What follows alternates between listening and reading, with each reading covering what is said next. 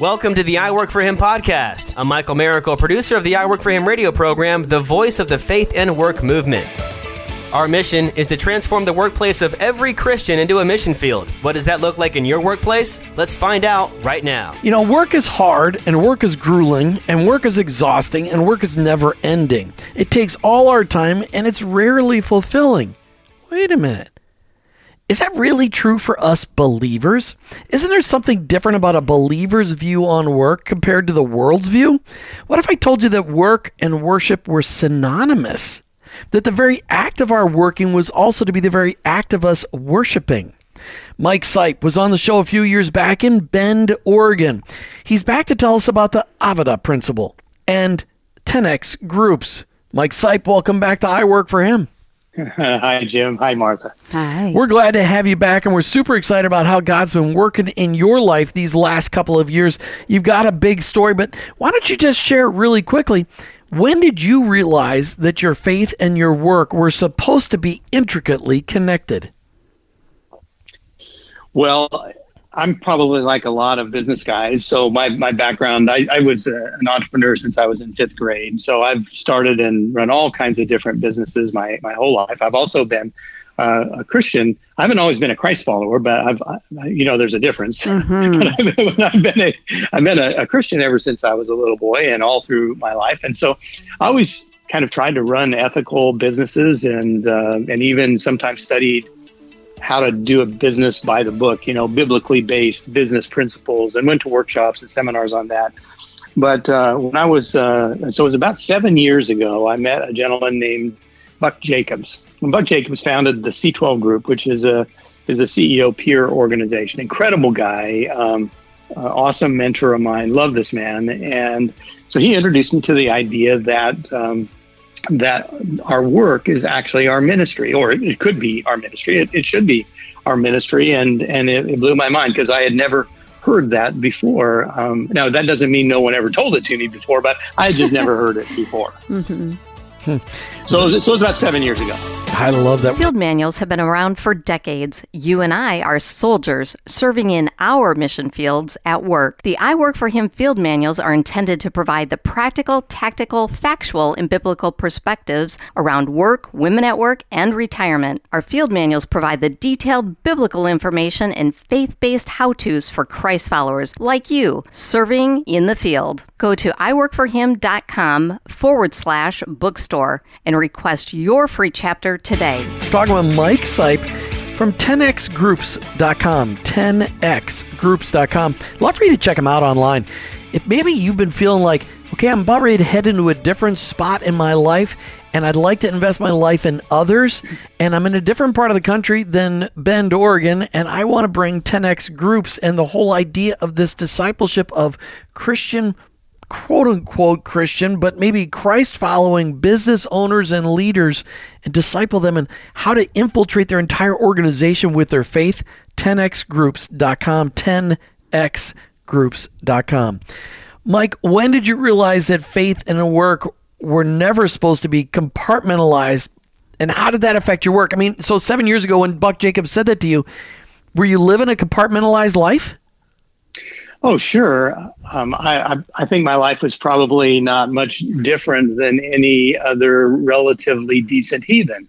I was a Christ follower, I thought, but that was on Sunday. So I'd go on Sunday to church, and then I go to a Wednesday evening Bible study or a small group or whatever, and try to live a decent life. But basically, Monday through sadly Saturday night and often Sunday afternoon was devoted to business, which was separate. And so, I had a divided life, and I didn't know there was anything different. So then insert a little known word that you stumbled across in the ancient world that plays a huge role in our real world. So what is that word? Well, not long ago, I came across this word Avadah, and where it came from was the tension of modern life. For men and women both, we're faced with lots of messages. People tell us that we're supposed to be this, do that, if you're a man, you're supposed to be a warrior and you're supposed to be a protector, but you're also supposed to be gentle. You're supposed to be a provider, and you're supposed to carve out your destiny in the marketplace, but you're also supposed to make it to your kindergarten daughter's ballet. And for women, the same thing, all of these things. And for many people, and I reached that place, I reached a place where I said, man, I can't do all this. I can't be all these things. I can't be all these people. I can't go all these places. I can't do all this stuff. This is impossible. I'm a failure. Now, I was actually, not like failing economically or anywhere else, but I felt like a failure. And so I began to look for a solution. And the solution that is the most prominent solution these days is to go after a balanced life. You've probably heard that. People Mike, there's no such thing as a balanced life. I mean, that's ridiculous. That's the whole point. But see, this is not new news. This goes back to Socrates and Plato. Back in the days of the Greek philosophers, they talked about this golden mean, which was like sort of like the best of the worst of the best. It was like being average. It was sort of like Jesus said it was lukewarm, which he didn't have a real high opinion of. And if you think about it, Jesus didn't live a balanced life. He lived a life of passion, and he was way out of balance. And Paul was way out of balance, and Peter and all the disciples, they didn't live balanced lives. So the Bible doesn't have this, but the ancient Greeks had this balanced principle of life, and it got carried forward. And so now we have all kind of pundits that talk about the balanced life, and it's totally impossible. Like you said, there's no way, there's no such thing as balance, a noun. There's only trying to balance, which means you're always failing because you're always falling. And so I went from one paradigm of failure to another paradigm of failure, which didn't help me very much. No. But a lot of people are living in that, man, how can I stay balanced? I got to be balanced, but I'm failing. Oh, man, this isn't working. And so I began to investigate the idea of living rather than a balanced life, an integrated life. And unfortunately, there's not a lot written on an integrated life, and I'll spare you the long story, but basically my search trying to understand an integrated life led me to one of the oldest words in human language. And that word actually started in the prehistoric times, actually in paleo or hieroglyphics. And then it became one of the first written words in the Hebrew language and shows up first in Genesis. And that word is Avadah, or if you pronounce it probably correctly in Hebrew, Avadah. And that word means what? Well, it's a word that, fascinatingly enough, and I didn't know this until I discovered it and went into it. It turns out that in the Hebrew language, one word can mean more than one thing simultaneously. Now, this is different than English. In English, you can have one word like sign. So sign can mean a sign, like a billboard, or it could mean I sign my name, or there's a number of different things that sign can mean, but it doesn't mean them at the same time. So what I discovered is the Hebrew language is interesting because one word can mean more than one thing simultaneously. And the reason that is because it's a picture-based language rather than a phonetic language. So it's not about sounds, it's about the pictures that are created by the individual letters. And so this word, Avadah or Avadah, is a 3-letter word, and it means simultaneously work, worship, and service. And it shows up in those different contexts with the same word or permutations of that word some 450-ish times throughout the Old Testament. Really? So when you ran across that word and you started to learn its meaning, how did that resonate with you? What was it that was your aha? Well, what it did was it tied this idea of integration together, because if balance isn't the answer and chaos isn't the answer, then what's the answer? And if the answer is integration, then what are you supposed to integrate? And so when I began to research the word Avadah and learned that the things we're supposed to integrate is our work, our worship, and our service, and they're to be seamless, that they're to be the same, because that's what it means when one word means 3 things simultaneously. It doesn't mean one word over here and one word over there and one word. It means they're together. They're the same thing. That means that your work is your worship, and your worship is your service, and your service is your work, and so forth. And it goes back to, Jim, how you opened this little discussion with the concept of work, because Christians are all messed up about work. I mean, if you ask most Christians and probably pre-Christians as well about work, most of them will say, well, work is cursed. Isn't that what the Bible says? And the reality, of course, is that that's not what the Bible says. The Bible does not say work is cursed. The Bible in Genesis says the ground is cursed. But work is fine. Work is what we're supposed to be doing. And so our work can become our worship, and it's our service. The other thing that when you think about work is people have a hard time defining work, and it usually turns out to be something like the way you described it, Jim, grueling, brutal, hard, miserable, some you got to do and all that. But in its simplest understanding, work from a physics perspective is simply energy applied toward a purpose. Energy applied toward a purpose. All right. So this was God's idea. I mean, the word Avadah first appears in chapter 2 of Genesis because God placed Adam in the garden to work it and cultivate it. That word Avadah comes out in there. This impacted you so much, Mike Sipe, with 10xgroups.com, that you wrote a book, The Avadah Principle, how an ancient word holds the key to your most abundant life. So when somebody's going to pick up that book and they're going to call today and they're going to ask for this book to our listener line, 866-713-9675, when they read this book from cover to cover, what are they going to walk away with? I think it's going to be a real paradigm shifter for them, because this is not a common message. The common message in the world is balance or chaos, or just slug it out to the bitter end.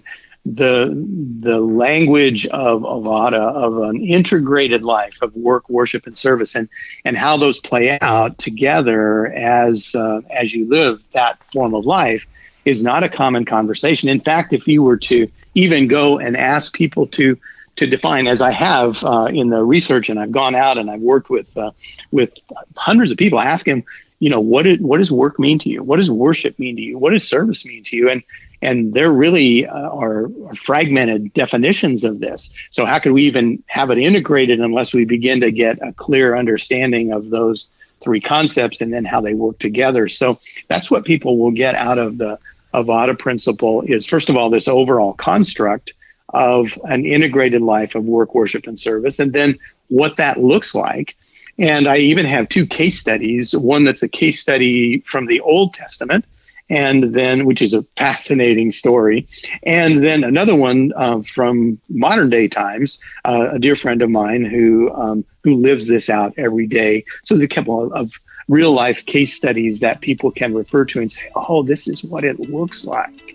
Oh, and that's exactly the kind of person I am. I'm like, give me a picture, show me what it looks like. So thank you for putting that in your book, because it's, it's good to read the principles and the background, but then to be able to apply it. So it's great that there's something in Scripture. Can you first, I want to remind our listeners that they can call our listener line at 866-713-9675. 866-713-WORK. And if you're not able to dial right now, remember our website has our listener line phone number on there on our contact page. iworkforhim.com. Go to the contact page. Our phone number is there, and you can do call that way. Many things in life are out of your control, but you can control the content you listen to. I Work For Him has created a podcast with you in mind that gives you control. Subscribe to the I Work For Him Power Pod on your favorite podcast platform, and you can choose to listen on demand. Shows released several times per week and offer 15-minute highlights of content to help you learn to transform your workplace into a mission field. Subscribe today by searching for I Work For Him Power Pod on your favorite podcast platform. That's I Work For Him Power Pod. So, Mike Sipe, you are with, I want to just give a little plug here. Jim's kind of talked about 10X, and I want to go back to the book for a minute. But what is 10X Groups, so that kind of our listeners understand where you are spending your day and how that really fits in with this conversation. Sure. So 10X groups are peer groups. In other words, equals or peers, peer groups of Christian CEOs or business owners that have multiple employees and and significant revenue. That's one facet of it. But there are, and I call those 10X CEO groups. And then there are 10X Pro groups, which are programs for startup businesses, entrepreneurs, professional practitioners like lawyers and accountants and coaches and real estate brokers. In other words, they're sole proprietors or they're single person operators of the business. And so there's one facet of the 10X program that deals with larger companies and the CEOs and business owners, and the conversations around the table tend to be more leadership oriented. And then there's another facet of the business of the 10X offering that deals with sole proprietors, if you will, or professional practitioners. And the thrust of the discussion around that table tends to be about production, about getting results, because the individuals around the table are individually in production. They have to leave the meeting and they have to go sell something. They have to go produce results. So we're in a individual production results conversation in the 10X Pro meetings. And that's a really unique, there's not a whole lot of those out there, are there? Well, there's not a whole lot of options for CEO groups. There are a couple of really fine organizations in the United States right now, C12 Group and also Convene, that do fine job with CEO peer groups. And I have huge respect for both organizations and the leadership of both those organizations.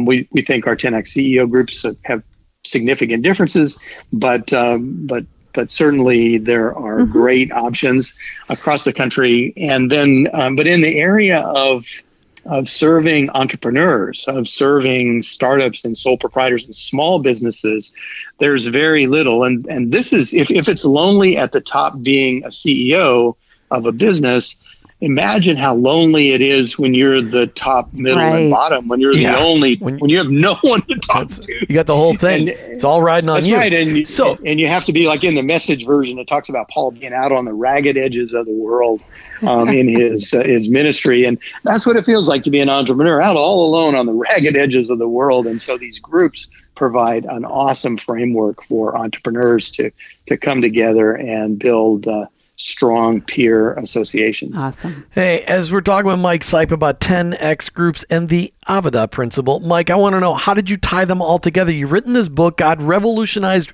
your life through a revelation of understanding of the word Avadah, which is work and worship and service all in one. How does that intricately tie into and fuel the movement we call 10X groups?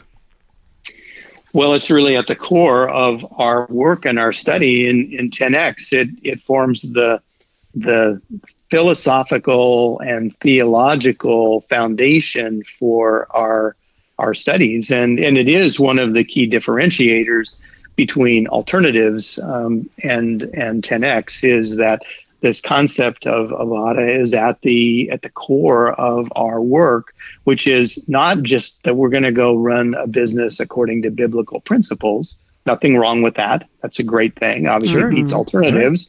But that's not really what we're called to do. What do you mean? We're called to live in relationship and to live this integrated life, which is a life of constant worship through everything we do. But why? We're running out of time, and I want to be sure why. Why is it so important? What is the impact on an organization when a leader understands the Avadah principle? The understanding is because you become Holy Spirit led as you abide moment by moment in all that we do. And how does that? In other words, go ahead. Sorry. Well, if you're going to follow someone, all leaders follow someone, right? Right. So you can follow yourself. That's scary sometimes. You can follow your spouse. You can follow your kids. You can follow your parents. All of those are options. You can follow Satan. He would like that. Many people do that vigorously.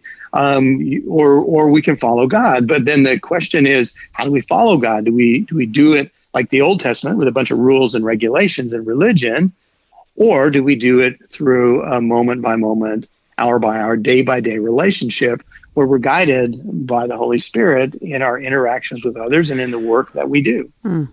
And that not only impacts the leader, then that's going to have the opportunity then to flow throughout the whole organization, because it's no longer about the leader. It's about God in the leader. And that really impacts culture within an organization, doesn't it?